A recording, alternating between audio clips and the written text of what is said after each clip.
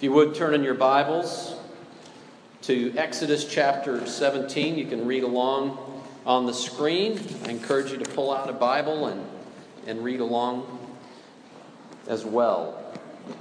We're continuing our series on the book of Exodus. So beginning with chapter 17, verse 1. All the congregation of the people of Israel moved on from the wilderness of Sin by stages according to the commandment of the Lord and camped at Rephidim. But there was no water for the people to drink. Therefore the people quarreled with Moses and said, "Give us water to drink." And Moses said to them, "Why do you quarrel with me? Why do you test the Lord?" But the people thirsted there for water, and the people grumbled against Moses and said, "Why did you bring us up out of Egypt to kill us and our children and our livestock with thirst?" So Moses cried to the Lord, "What shall I do with this people? They are almost ready to stone me." And the Lord said to Moses, "Pass on before the people, taking with you some of the elders of Israel, and take in your hand the staff with which you struck the Nile, and go. Behold, I will stand before you there on the rock at Horeb, and you shall strike the rock, and water shall come out of it, and the people will drink." And Moses did so in the sight of the elders of Israel, and he called the name of the place Massah and Meribah, because of the quarreling of the people of Israel, and because they tested the Lord, saying, "Is the Lord among us or not?" Father, we pray that you would take this word, that you would embed it into our hearts through the power of your Holy Spirit, that we might be changed, that we might be encouraged where we need to be encouraged, challenged where we need to be challenged, that the Spirit of God would do his work in us for our good and your glory. We pray this in Jesus' name. Amen. Well, we find here that the children of Israel are testing the Lord. What does it mean to test the Lord? Well, we'd start with by saying whatever it means, it's not a good thing to test God Almighty, right? I was in high school. I ran cross country. We did a cross country retreat. Yes, there are cross country retreats. What do you do at a cross country retreat? You run. And we were in South Carolina, in the lowlands, the flatlands, and we were out running for over a week's period of time. And in the summer, we went out, and I was down one of these dirt roads. I was about 5 miles out from being back at our place where we were staying. And just like in Florida, a thunderstorm came up in the middle of the afternoon, and it was scary. There was lightning, thunderbolts crashing literally on both sides of the road, and there was no place to go. There was only flat land. There was nothing. So all I could do was just run as fast as I could till I got back to safety. And praise God, I'm here to speak about it today. I lived through it, and I was at my church relating this to people just in conversation, and a woman about the age of my mom said to me, "Thou shalt not tempt the Lord your God." Okay, that's the King James version of this concept. Thou shalt not test the Lord your God. Thou shalt not tempt. And it took me back a little bit, and essentially what she was saying, that means that taking unnecessary chances, putting the Lord to the test, you shouldn't be doing that. You shouldn't be taking those chances. I didn't explain to her that the thing cropped up. I didn't go out in the middle of a thunderstorm and had no place to hide. But in any case, I understood what she was saying. Well, is that what it is to tempt or to test the Lord, just to do something kind of crazy and expect the Lord to come through?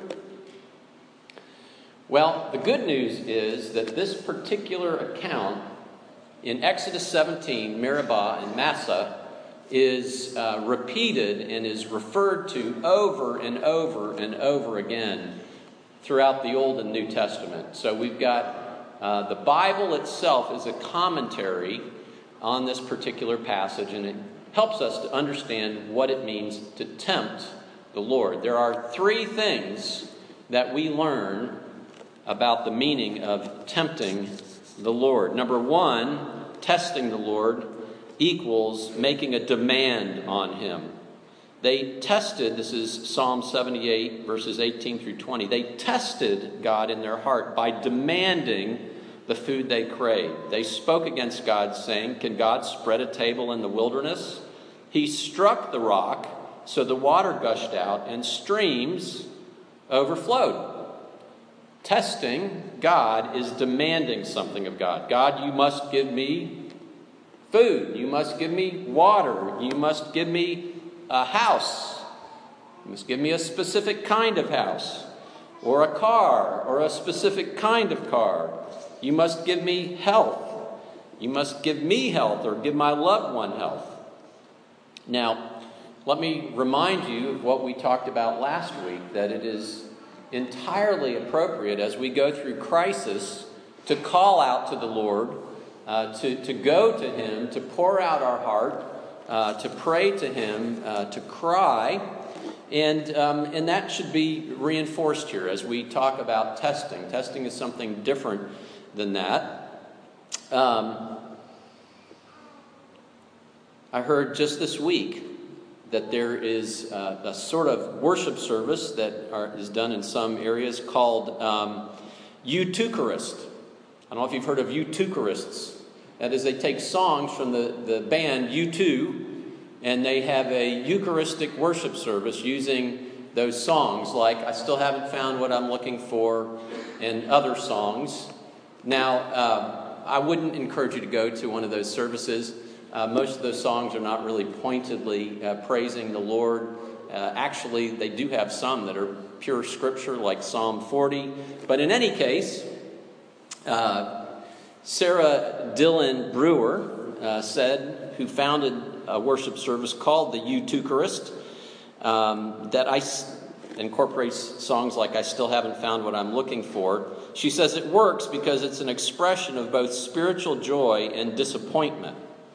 A lot of contemporary music that's written for worship in Christian circles can be kind of relentlessly, "I totally love God with all my being and everything is going to be great." Well, what I'd encourage her to see, and that can be true, the Christian life is not all happy-clappy. We have our difficulties, and there's actually quite a bit of help and encouragement in some of the traditional hymns that deal with laments and crying out and mourning as well. So there are some contemporary songs that do that well, and there are times when we need to express joy. But the point is that yes, it is appropriate to cry out to the Lord in our need, and even in our worship, to ask that God would hear us. Lord, I believe, help my unbelief. And yet, testing the Lord is different. It's demanding. It could be simple as something like, "I demand that you give me respect, that the people around me give me the respect that I'm owed." And God, if they don't give me the respect that I'm owed, then that's a sign that you're just not with me. It's said by athletes at times, if you can do it, it's not bragging. Well, we think of our Savior, Jesus Christ, Philippians 2:6, who being in very nature God, did not consider equality with God something to be grasped. So even Jesus Christ himself did not demand that he receive what was due to him. God, you must provide me with fill in the blank. That's testing. Secondly, testing is requiring proof from God. Psalm 95:9, related to this passage, says, "When your fathers put me to the test and put me to the proof, though they had seen my work." Demanding proof of what? We see that in our text in Exodus 17:7. They tested the Lord, saying, "Is the Lord among us or not?" Prove that you're present with us, God. They tested the Lord in this way. Give us water that you're among us. And so it might be heal my child, fix my home, make my business solvent. When I lived in Chattanooga, a business owner who was starting a new business called me and asked me if I would come at the grand opening to bless his business. I had never been asked to do that before. I did it. I prayed God's blessing on the business, and they went bankrupt. So, was God not with us when we were praying? Must God answer our prayers? Do we demand proof in this way? You did not answer my prayer for healing, so this must mean you are not present. You have abandoned me. So the logic of testing goes. You did not answer my prayer for financial turnaround, for the type of job I wanted. I did not get the move I wanted when I wanted it. And we prayed that God would spare us from the hurricane. He didn't. Is the Lord among us or not? That's what demanding proof is. Demanding proof of the presence of the Lord. Jesus Christ had an encounter with the Pharisees and Sadducees. They came to him, as recorded in Matthew 16:1, to test him. And they asked him to show them a sign from heaven. And Jesus said, an evil and adulterous generation seeks for a sign, but no sign will be given to it except the sign of Jonah. Thirdly, testing is putting God on trial. God, you must testify. You must testify in your defense. The word quarrel that we find recorded in Exodus chapter 17, verse 2, therefore the people quarreled with Moses, and Moses said, why do you quarrel with me? Why do you put the Lord to the test? Is a different word than the word that we looked at last week, the word grumble. Quarrel in some ways is a stronger word, and at times it can take on the connotations that we normally mean in terms of quarreling and contending and that sort of thing. And we see that in Genesis chapter 13, verse 7. The same Hebrew word is used. And there was strife, there was quarreling between the herdsmen of Abram's livestock and the herdsmen of Lot's livestock. At the time, the Canaanites and the Perizzites were dwelling in the land. And this happened oftentimes over land. It happened oftentimes, interestingly enough, over water, as it did in this particular instance. But the word rib or ribe that we see here in the Hebrew, in fact, you find that embedded in the word meribah, rib, is the word for quarrel. And that word in the Hebrew can also have legal connotations. We see that in Exodus chapter 23, verse 6. You shall not pervert the justice due to your poor in his lawsuit, in his quarreling, in his rib. Okay, that's the same word. And so it appears that the quarreling by the people against Moses and ultimately against God is either a legal charge or sort of a quasi-legal charge, that Moses was concerned that he was about to receive the death penalty at the hands of the Israelites. C.S. Lewis has written a book entitled, it's actually published, a series of essays. One was entitled God in the Dock. God in the Dock. When I talk about God in the Dock, I'm not talking about what we think of here in Panama City, like bring your boat up to the dock. The dock was a place, and particularly in British law, where a defendant would be in a place in the courtroom reserved for that defendant. And so God in the Dock, C.S. Lewis is essentially saying that we can put God to the test, that we can say, God, you must testify. You must testify to whether or not you are with us, and I'm demanding it of you. How does the defendant wish to present any proof for his presence among us? And this is testing. And it's an expression of a hard heart. Psalm 95, 8 and 9 says, do not harden your hearts as at Meribah, as on the day at Massah in the wilderness, when you put me to the test and put me to the proof, though you had seen my work. So what should the Israelites' attitude have been at this point in the wilderness as they were needing water?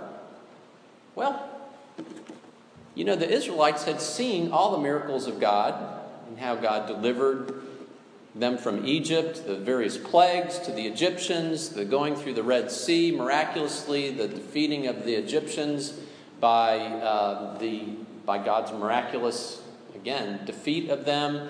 And then he provided water for them. And then last week we found out he provided food and bread for them. And so I kind of have given the Israelites a little personal leeway at this point, right? But I think at this point, no more. You have Uncle Sid comes to visit the Israelites here, and he says to somebody, "Hey, what are you going to do? You don't have any water." And so you go, "Hey, let's go to the front of the tent and let's just sit and wait and watch, because this is going to be spectacular." And he said, "What are you talking about?" I said, "Oh, well, back in Egypt, you should have seen all the miracles that God did to deliver us. I mean, he turned the Nile River to blood, and all of these frogs and gnats, and he did boils on the animals, and on the, all of these were targeted to the Egyptians. And then we left Egypt, and we were hemmed in by the Red Sea, and the army was coming against us, and we thought this was it. And then God parted the Red Sea for us miraculously, and we walked through on dry land, and the Egyptians followed us, and God covered up the Red Sea, covered them up with the Red Sea, and defeated them for us. And then when we were thirsty, he gave us water, and then he gave us quail, and he gave us manna." And somebody said, "Well, how's he going to do it?" I don't know, but I can guarantee you we don't know how he's going to do it, but he is going to do it. Let's watch and see. That's what their attitude should have been at this point. Instead of believing that God would provide, their heart was hard. Now, who in the book of Exodus has been described as having a hard heart? Pharaoh. The Israelites were more like Pharaoh than anybody else. And what does it mean to have a hard heart? What does it mean that you demand? Pharaoh demanded. It was not enough. Every single miracle that God did, Pharaoh said, "It's not enough. It's not enough. It's not enough." His heart was harder and harder and harder. And the Israelites were saying, "What you did in the miracles in Egypt were not enough. What you did at the crossing of the Red Sea is not enough. What you did in making the bitter water sweet is not enough. What you have done in providing quail and bread is not enough.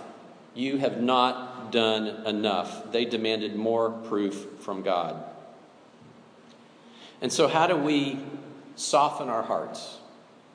How do we avoid testing God? We remember. We think back. What's God done for us in the past? I mentioned we had 3 meetings this week related to raising the money necessary to fund our rebuilding.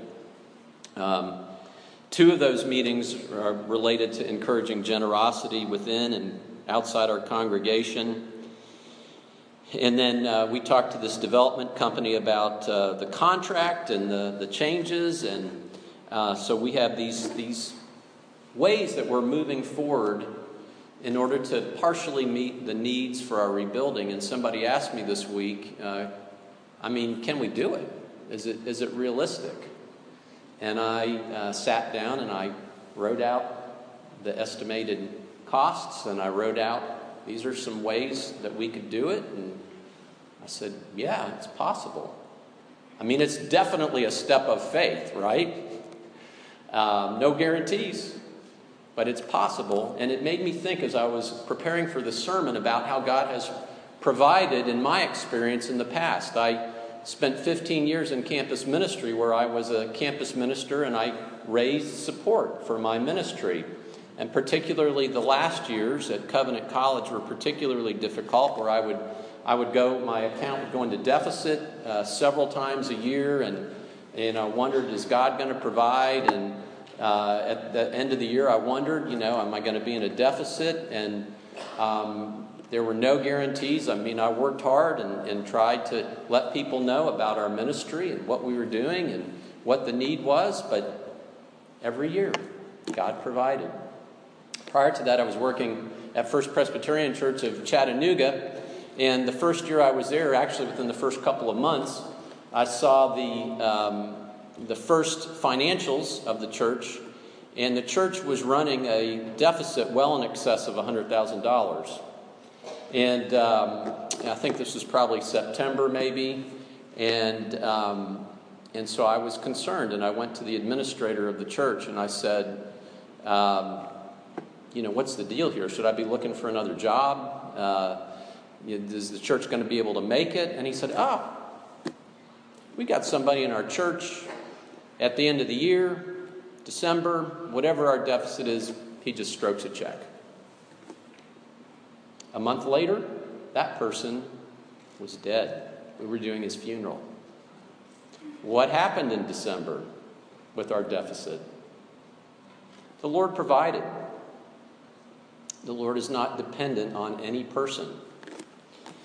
And so we look back, and frankly, I'm always nervous. I pray, Lord, I believe, help my unbelief. I was nervous in campus ministry. I was always nervous. Lord, are you going to do this? And moving forward in faith. And my anxiousness is a sin. It's a lack of faith.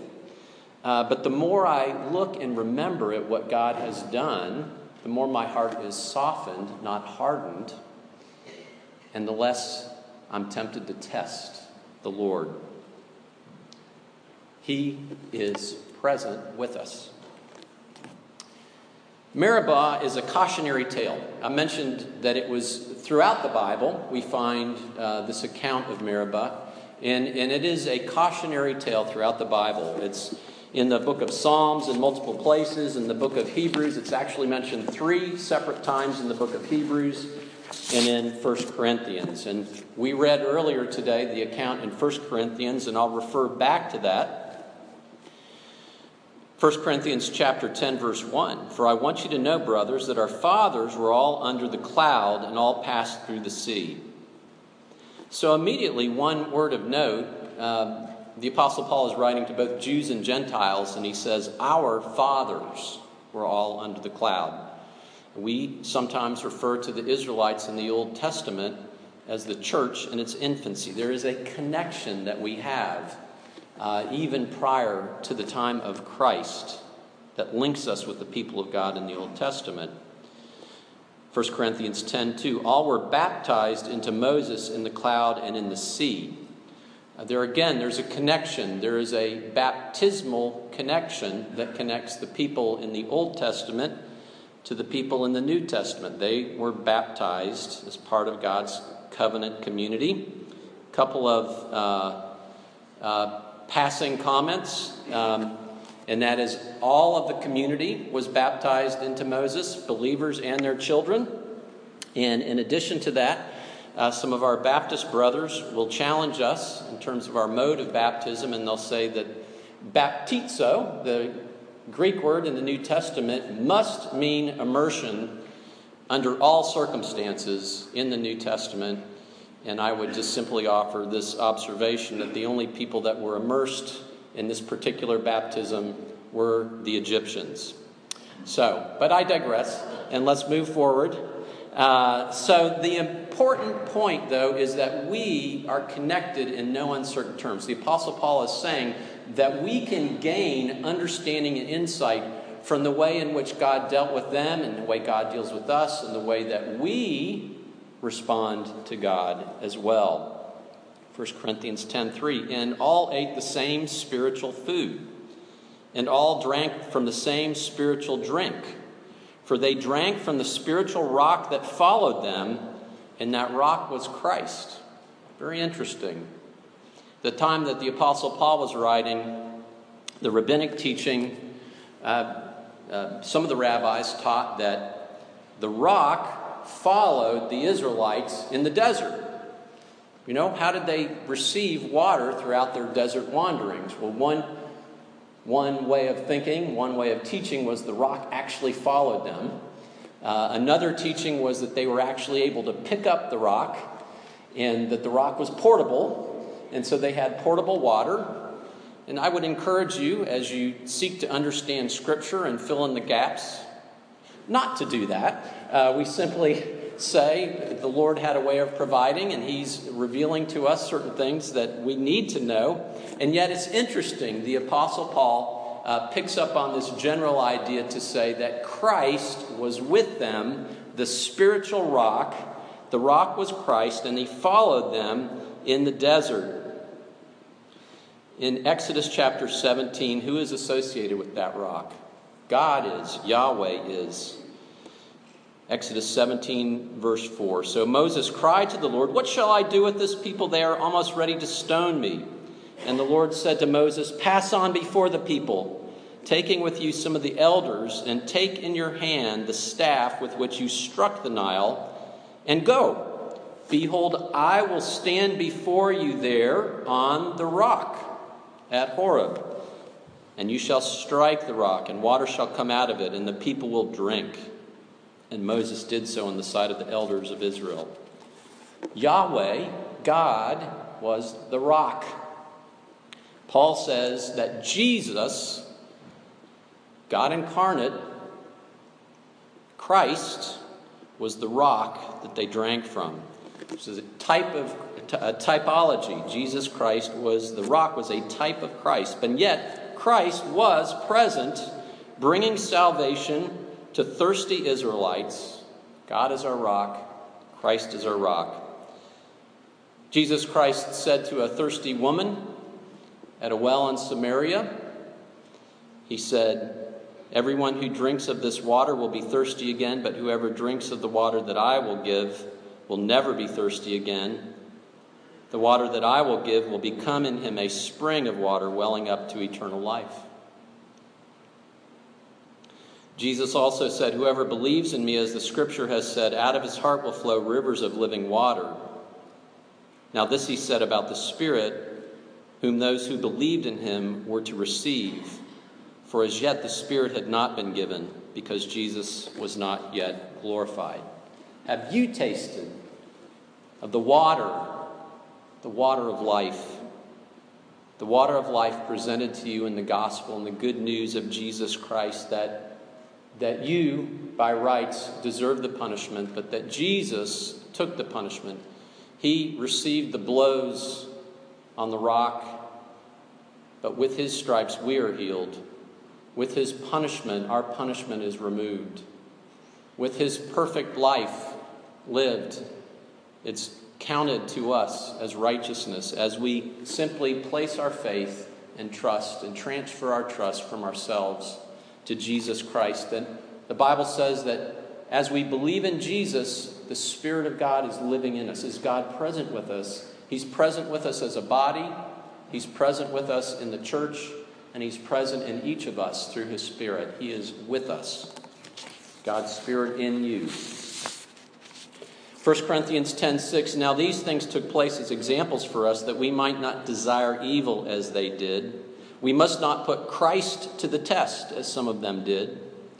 And all drank the same spiritual drink, for they drank from the spiritual rock that followed them, and that rock was Christ. And nevertheless, with most of them, God was not pleased, for they were overthrown in the wilderness." Only 2 adults that were at this particular event made it into the promised land. Now, does that mean that we can lose our salvation?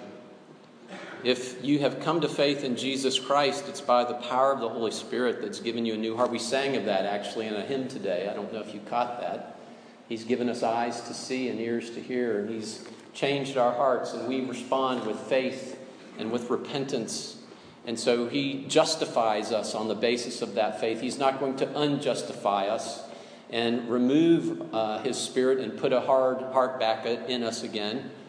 But the reality is that within the children of Israel and within the body of Christ, there are those that do not really place their faith in Jesus Christ. And so there's a warning. There's a warning not to test the Lord. There's a warning to instead trust the Lord. And there's a warning for us who do truly believe in the Lord that are tempted at times to test him, not to do so. Just yesterday I heard about the news of Josh Harris, who wrote I Kissed Dating Goodbye. It was a very popular book, 20 years ago. And he has now said that he is no longer a Christian. He has kissed Christ goodbye. He, a popular author and a pastor in a church, has disavowed faith in Jesus Christ. So the point is this. We need this warning from Scripture. We need this encouragement. And this encouragement is to remember what the Lord has done for you. Remember that you have tasted the Lord, that he is good, that he has done all kinds of good things in your life. And first and foremost, he's given you the Spirit of God. He's given you eternal life. He's given you his presence. He's given you a hope, even as you go through the difficulties and challenges. For we find that Meribah is not only a cautionary tale, it is an encouragement. Psalm 105:41. He opened the rock and water gushed out. It flowed through the desert like a river. For he remembered his holy promise and Abraham his servant. If, as the Bible says, he did not spare his own son for us, but gave him up for us all, how will he not also with him graciously give us all things? He will do that. He is with us. We can trust him. Let's pray.